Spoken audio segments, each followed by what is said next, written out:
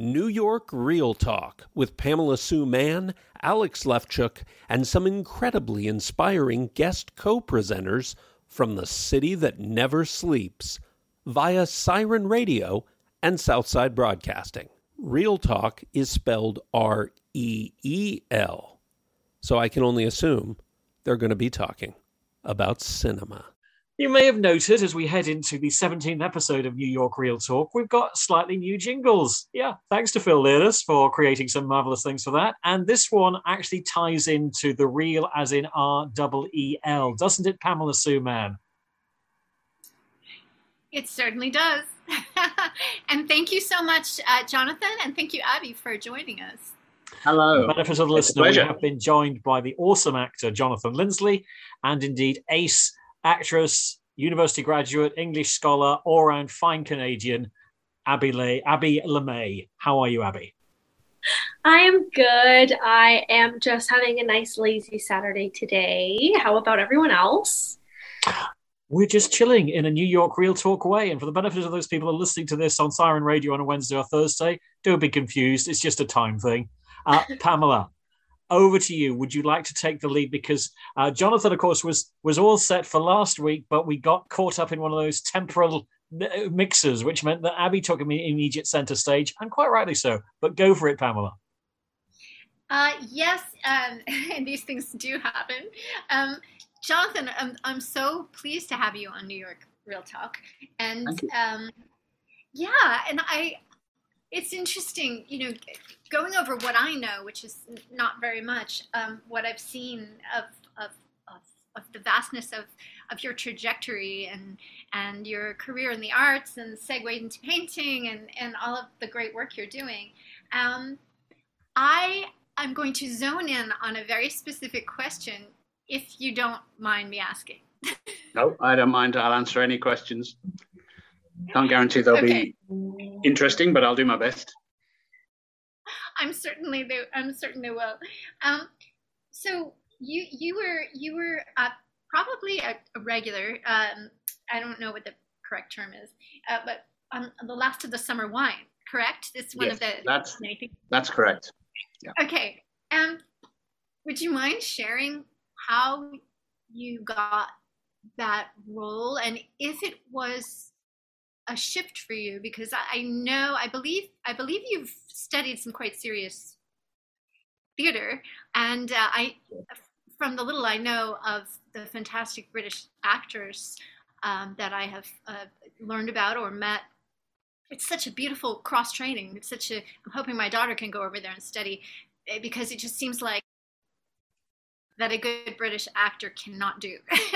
So I'm curious too. I'm wondering if that was quite a segue for you to go into. It was a bit of a comedy, yeah. Yes, it's a situation comedy, and it was a long-running situation comedy. And I knew of the show before I was involved with it, and it was set in Yorkshire, and that's where I'm from.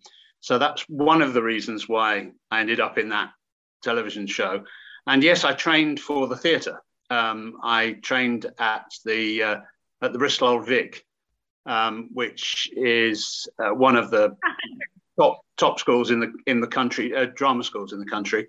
And I trained for classical theatre. I trained for Shakespeare and plays and expected to end up in the West End and hopefully do well in theatre. What tends to happen is when you're young and a student and you're starting out in life as a theatre actor, you're not quite prepared for the diversity of roles that are going to come your way, or the lack of roles that are going to come your way. So what you tend to do is you tend to be very. I was very specific. I said I'll only do good quality work, and I'll only do serious theatre, and I will only be. Because I'm an artist and I believe in my work. And of course, what happens is that along come agents who say, yes, but you'll not make any money doing that.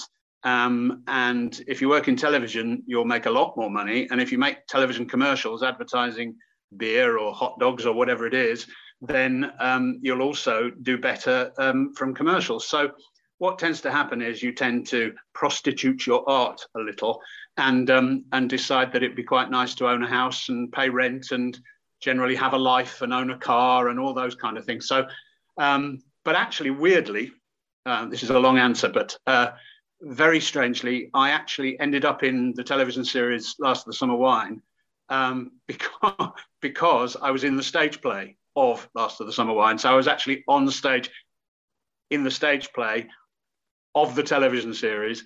And because the writer liked what I was doing on stage, he wrote my character into the television show. So that's how I ended up there. And the other thing that worried me a bit at the time of getting into that career was that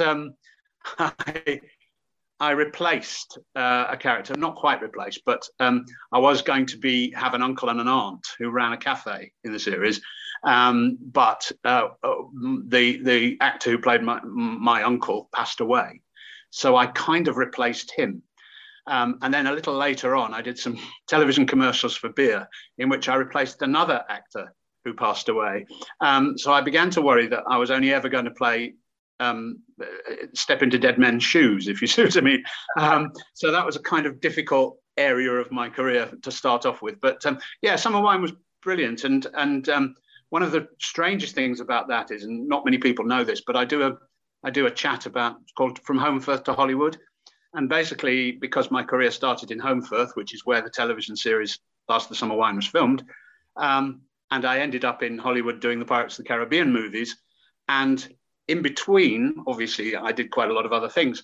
But the interesting thing is that Holmfirth in North Yorkshire, well, in West Yorkshire, actually, not far from Manchester, was the centre of the British film industry. And it's where movies were started to be made. And in fact, in about 1900 between 1900 and the beginning of the First World War, there were more movies made in Holmfirth than there were in Hollywood. So Holmfirth was the Hollywood of the world when it started. Then along came the First World War, and the rest is history, as it were. A lot of people went off to war and met a lot of Americans who were over here fighting as well, and are presumably making propaganda films. And this is my theory, and I've got nothing to back it up, but I reckon they sat and had a conversation, and the British filmmakers went, well, we work in a place called Holmfirth where it rains all the time. We have to wear thermal underwear in the winter. And all the American filmmakers said, oh, well, we work in a place called Hollywood. And it's very spacious, and it's 68 to 75 degrees most of the year round. It's sunny. We have a lovely time. And we can work outdoors all the year round. And I reckon the British filmmakers went, hang on a minute, we're going to nip over to Hollywood and start making films. And this is why I believe Santa Monica has a pier, fish and chip shops, pubs, and all the sort of things that go with being a British seaside resort. So I think the Brits moved over there to make movies. That's what I think happened in the history of film, basically.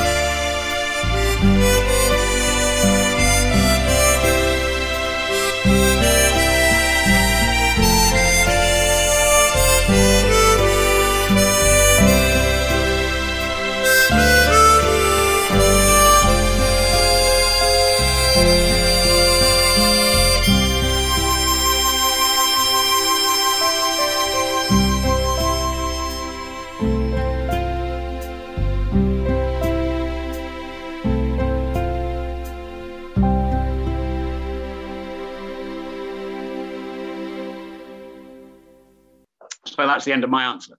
Sorry, it was a long one. That's a fantastic connection. You know, I have to say there's something that I can equate to that.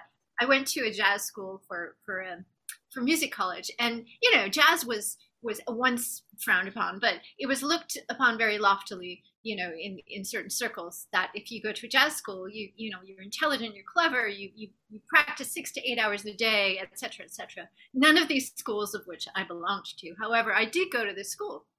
And when I left the school and I'd learned jazz theory, and, you know, I was listening to sophisticated music or what I thought was for many hours a day, and writing songs with many chord changes, I got out and I moved to New York City.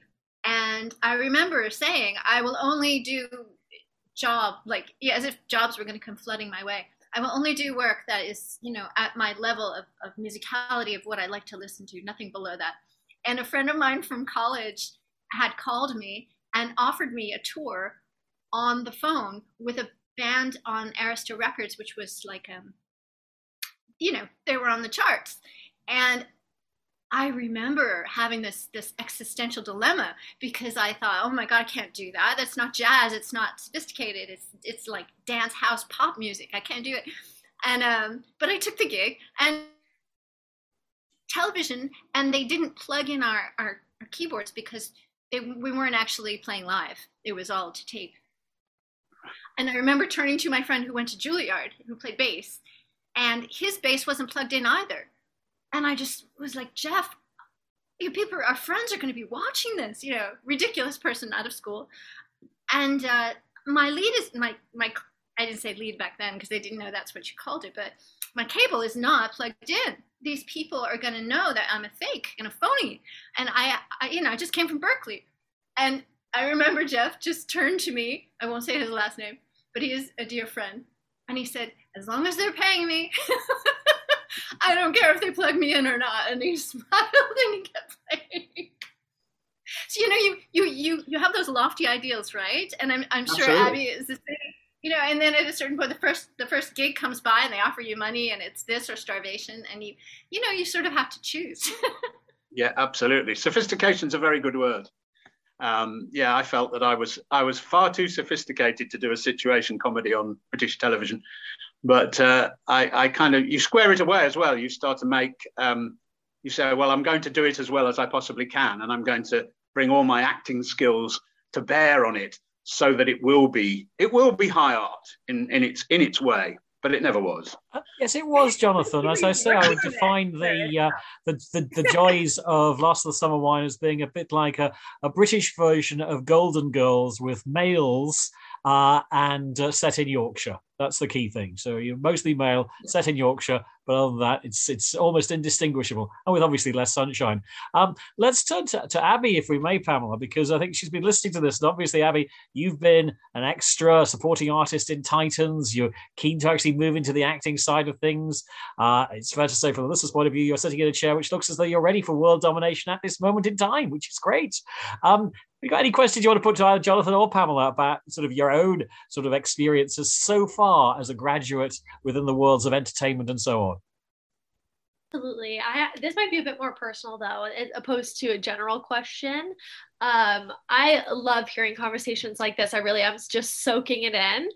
But now what I'm curious about, I'm sure people have constantly asked, oh, what's your favorite role, or what's your favorite performance? But I'm curious what your kind of dream role or performance would be. What is your dream? What is your goal?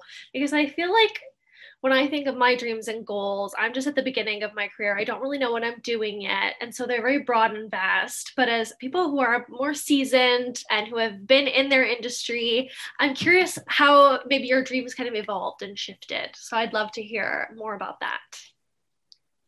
Oh, well, if you're asking me, I can tell you that I've always been told by a lot of people who've taught me in the theatre and trained me that I was born to play Bottom in Midsummer Night's Dream.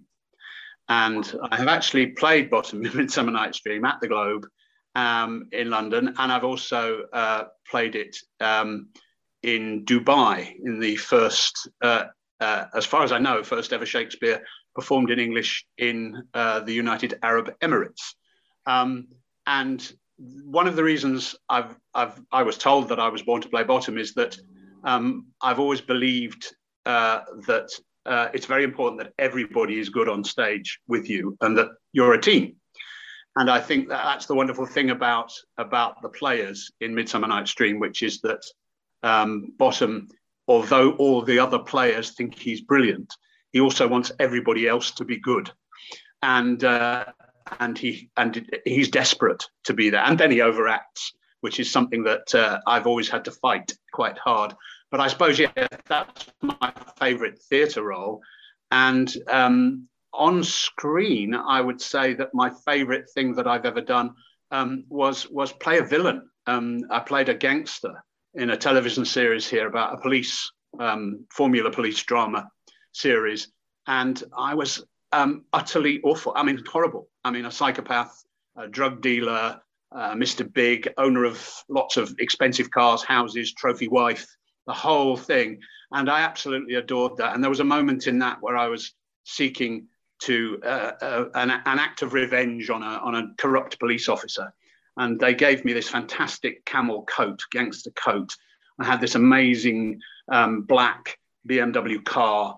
I came out of the car, had 2 shotguns in each hand, and I walked across a car park, being filmed all the way, with this kind of look on my face of, I'm going to kill anything that stands in my way. And to be honest with you, that was a great moment for me on screen. So those are kind of things that I've enjoyed doing. But I think, generally speaking, being a performer, being an actor, just given the chance to perform is really a privilege. And I think if you're starting out, then grab everything with both hands and hang on as much as possible. And always remember, there are 3 stages, I think, in a career of an actor. One is to get known by your fellow professionals. That's other people who work with you. And then you should hopefully get known by the casting directors and producers who will know that, because people will talk about you and you guard your reputation very, very carefully. And then finally, this is the stages that I think you should go through. That eventually you will get known by the public. And then when people know you, and sometimes that doesn't happen. Sometimes they don't know your name, but they know your face.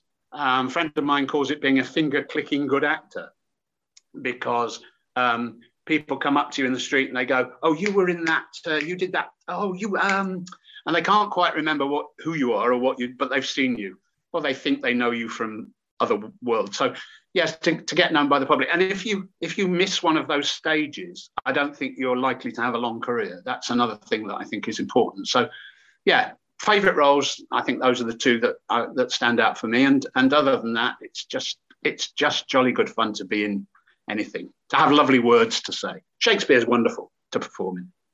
That's my answer. We like to squeeze in some music, Jonathan. We obviously had the theme to Last of the Summer Wine. Is there any particular musical choice that you found has been inspirational or positive and assisted you through the years at any particular times?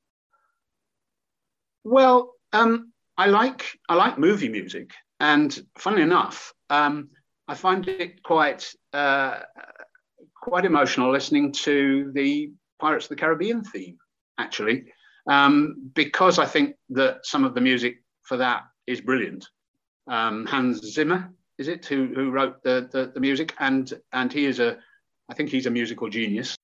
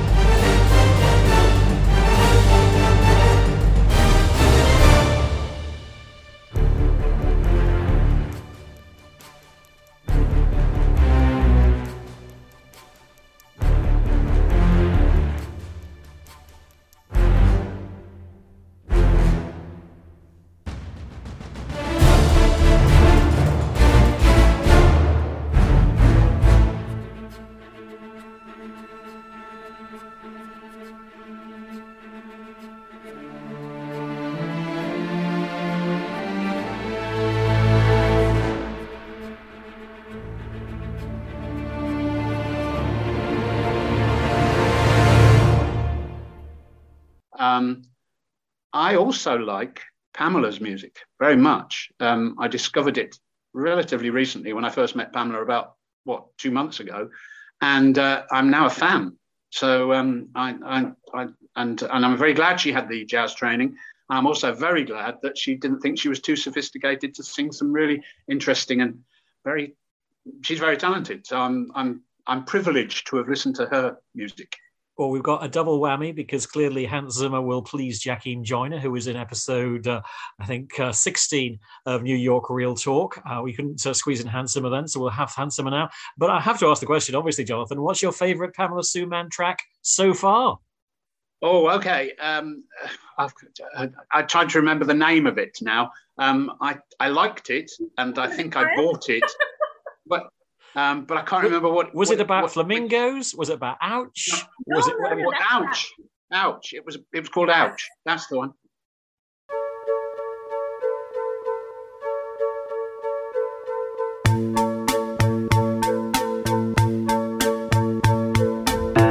Your daddy's razor blade, you're swimming like a salmon. You take a bite, you better have your head examined.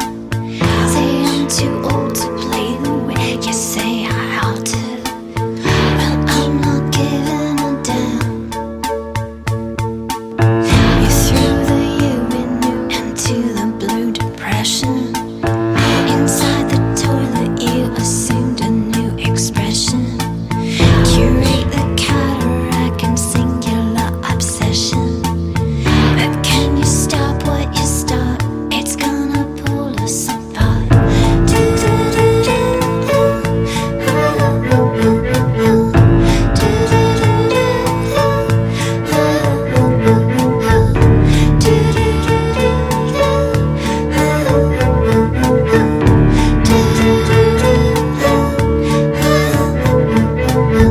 You drove the Cadillac into the Maserati.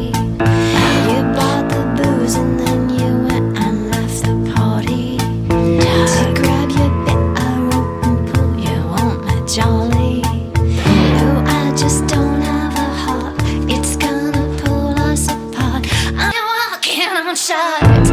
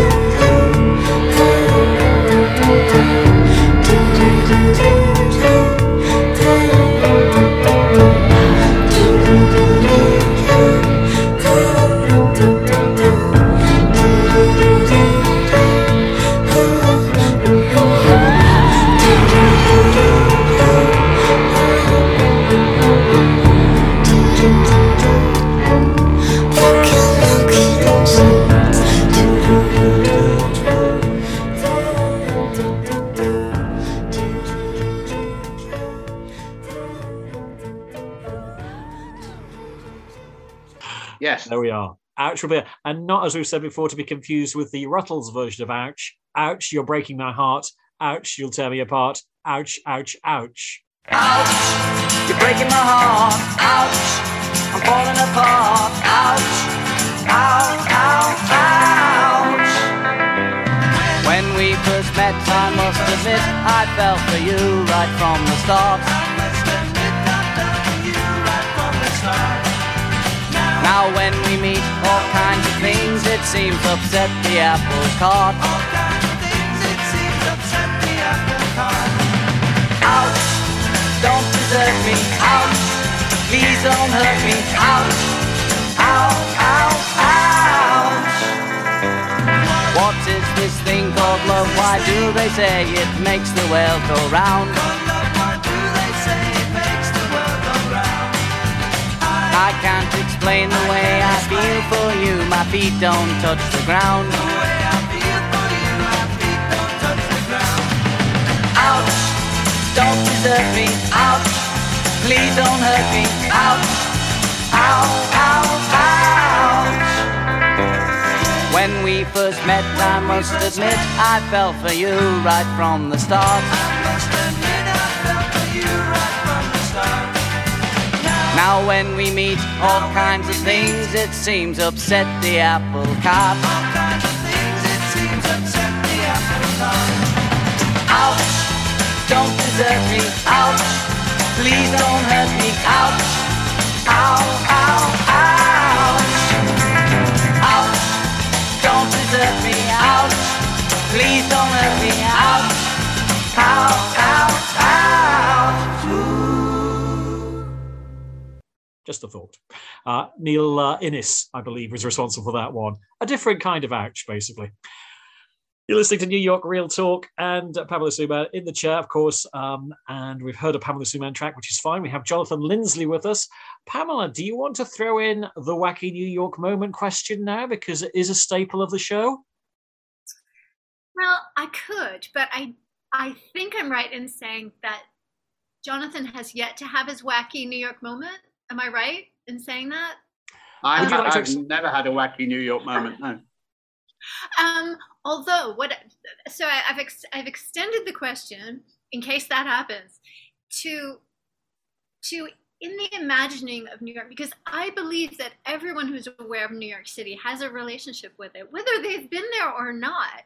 And I think that, friends that I have are who are from the old country, who maybe would get a Sears catalog, or something, sent to Ireland, and they would look and they would think of America as the Sears catalog and all the things you could get, and how on television the streets were so wide, and there are images of it. So I would ask Jonathan what your sort of favorite fantasy sort of within films or television or music or anything you've experienced of New York City, if there's a wacky moment or something that has struck you about New York City, not that, not the iconic buildings and the things that one would visit, but like a moment, a state of mind, something that was quintessentially New York City to you, that might also be entertaining or funny. Right. That's not an easy question to answer. Because obviously the first thing that springs to mind is the iconic buildings and all the things that you want to do and things. Because since I was a child, I wanted to go to the top of the Empire State Building, for example, which has always been a dream of mine and I've never yet achieved. But I think for me, I absolutely adore the film Midnight Cowboy. And I think that the seamier side of New York and the difficulty and having lived in America for a little while in Hollywood and seen California, I've always been struck by this kind of fabulous wealth of the rich parts of the cities, and then just around the corner, there's the kind of almost abject poverty of people who are living on the streets, and that contrast has always struck me as something that in Great Britain there's less of, I would say, because we have more kind of social welfare, I think, and because we have the NHS, which is the National Health Service, and things like that, which I think makes a difference to the way people are treated. So I would say that that some of the difficulties of and just the way people have to kind of sort of grift to get by in New York is something that it's always impressed me. The kind of I don't know what it is. It's the creativity, I think, of New Yorkers. I mean, the kind of and the spirit and the American dream.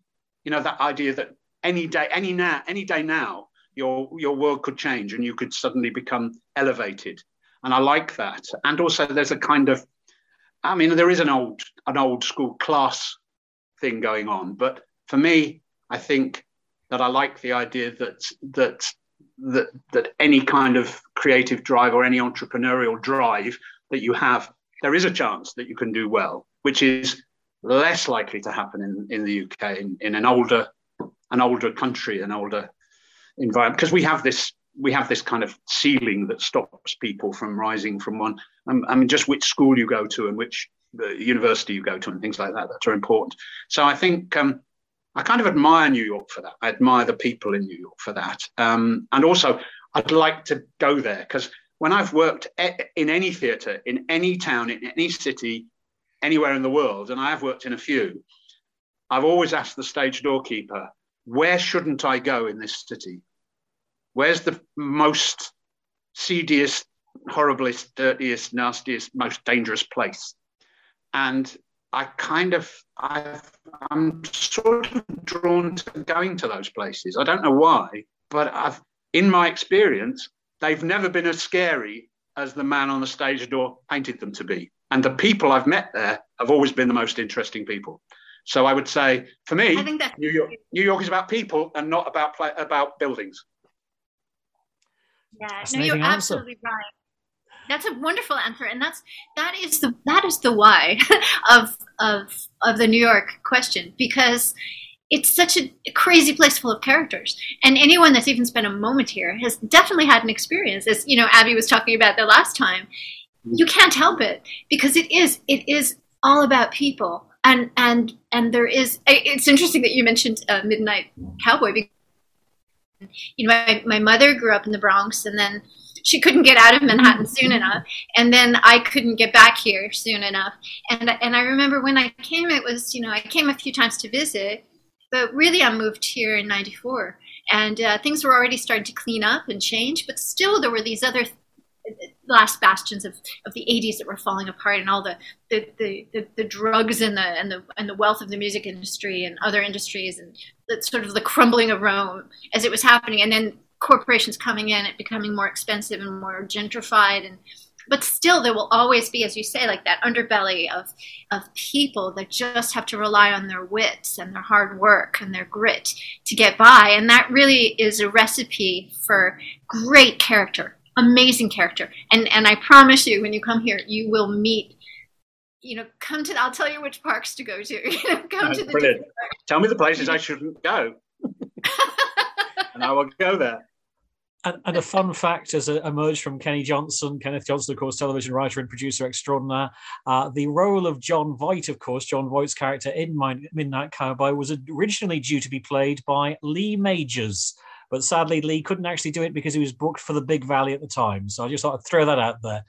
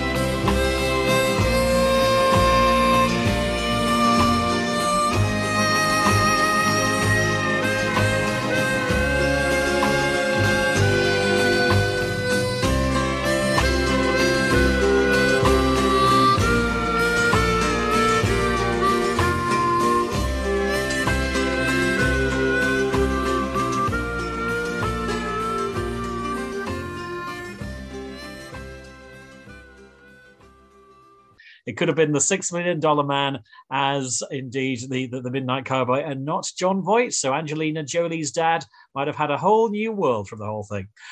You may be interested actually in terms of events and various other things. You talk about where you shouldn't go, but I couldn't resist. I mean, for the benefit of the radio listener, we occasionally have little background shots that come up from Pirates of the Caribbean, from Last of the Summer Wine, etc.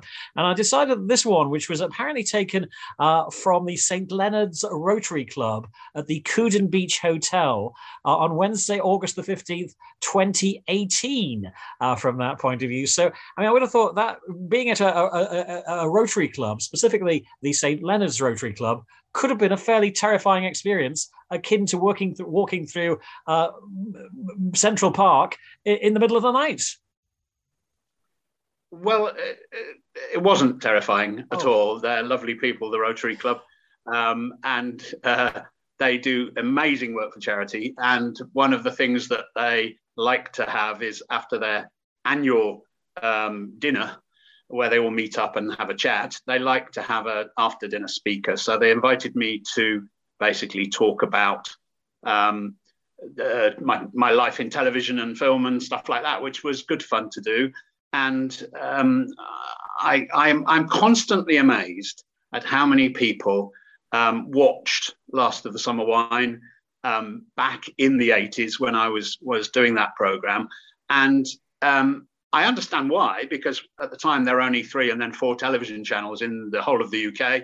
And we used to get audiences of 19 and 20 million viewers for the show. And now any television program that was broadcast in the UK would be lucky to get 10 million viewers if, on any given night. So it's because there are so many channels and so much choice, and people stream TV and all that kind of stuff. So the world has changed dramatically. But it is the case that a lot of people, because it was on a Sunday evening, and it followed Songs of Praise, which was the religious hymn singing program broadcast here in the UK. I think a lot of people, families, sat down and watched it. So it was multi-generational in the sense that children watched it with parents and grandparents. So I have a fan base that spans probably 40 years, which is kind of interesting in the sense that I get different things from different people. So I think my youngest fan on Facebook is 18, and I think my oldest fan is in her 90s. So it's kind of fun to have people who enjoy the same kind of thing but span all generations. So I can't remember what the question was. Oh, St. Leonard's. Yes. So I enjoyed the talk, and I enjoyed speaking to the Rotary Club. And a big plug to Rotary Clubs internationally across the world.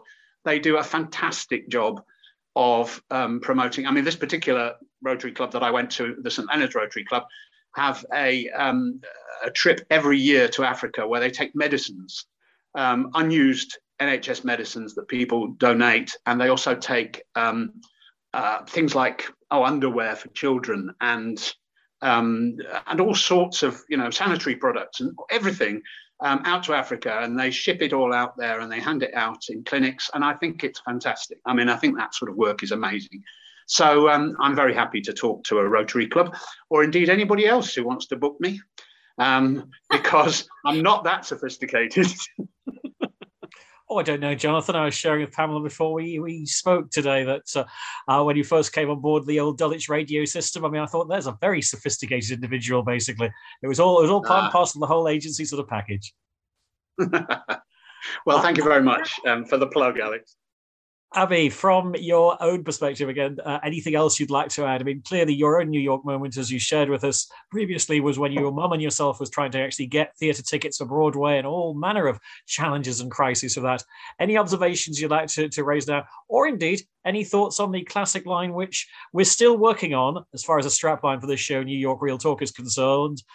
New York Real Talk, home of the world's finest pickle, with, of course, pickle being a double entendre, as Pamela agreed on the last thing, having a double meaning.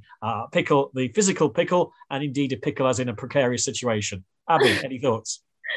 That is I'm still a little bit confused by it, if I'm being honest. Yeah. I'd love to hear more about the double entendre, because I'm not exactly sure why it would be a double entendre. But other than that, I don't really have too many questions. I'm just kind of loving sitting here and learning more about the industry. It's only my second time on the show. I feel like I learned more and more. I'm excited for the next one. Well, I want to hear more about the pickle. I would love to hear. Yeah, I think this is a running thing. I mean, Jonathan, any thoughts on this pickle scenario? I mean, Abbie is, in fact, it's Abbie and yourself, Jonathan, have both done face-to-face studio work with me. Pamela, I've only ever worked with via the medium of Zoom. I don't actually exist. I'm an avatar. I'm not real.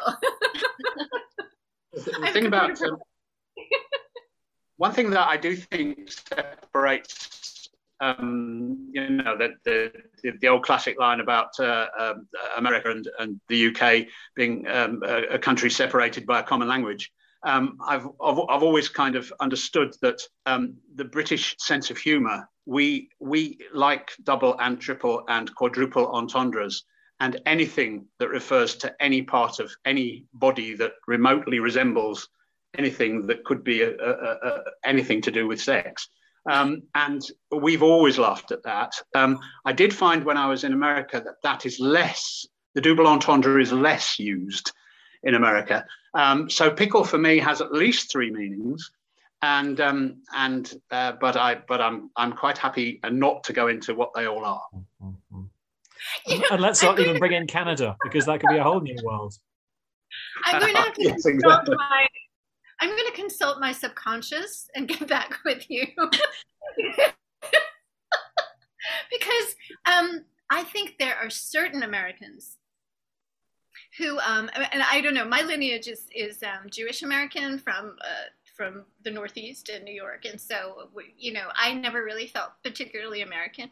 And a friend of mine wrote a great book on Hollywood and how a lot of Eastern European writers like Bill Wilder, William Wilder, and these amazing actors and writers flocked to Hollywood back in the day, like when it was all just sort of first forming, and how brilliant they were, and how there was like double, triple, quadruple entendre. A lot of it because of things that could be said, couldn't be said, could be inferred. It was a really magical time in film.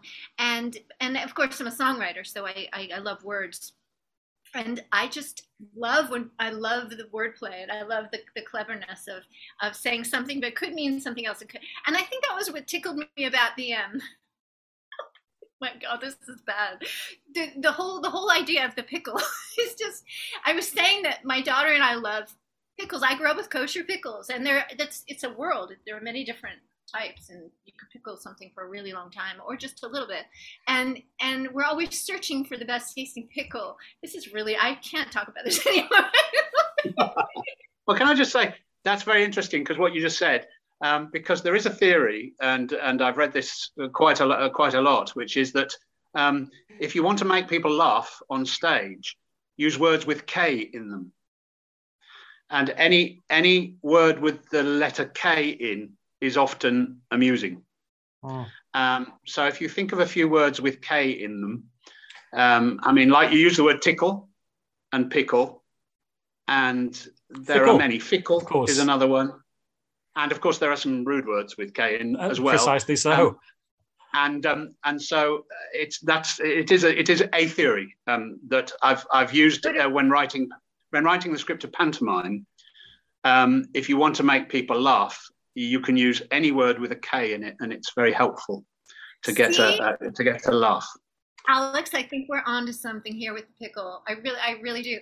And really what I meant was like the finest pickle, because when you find yourself in New York, and I feel like, again, if there's too much explaining, maybe we should just throw it out.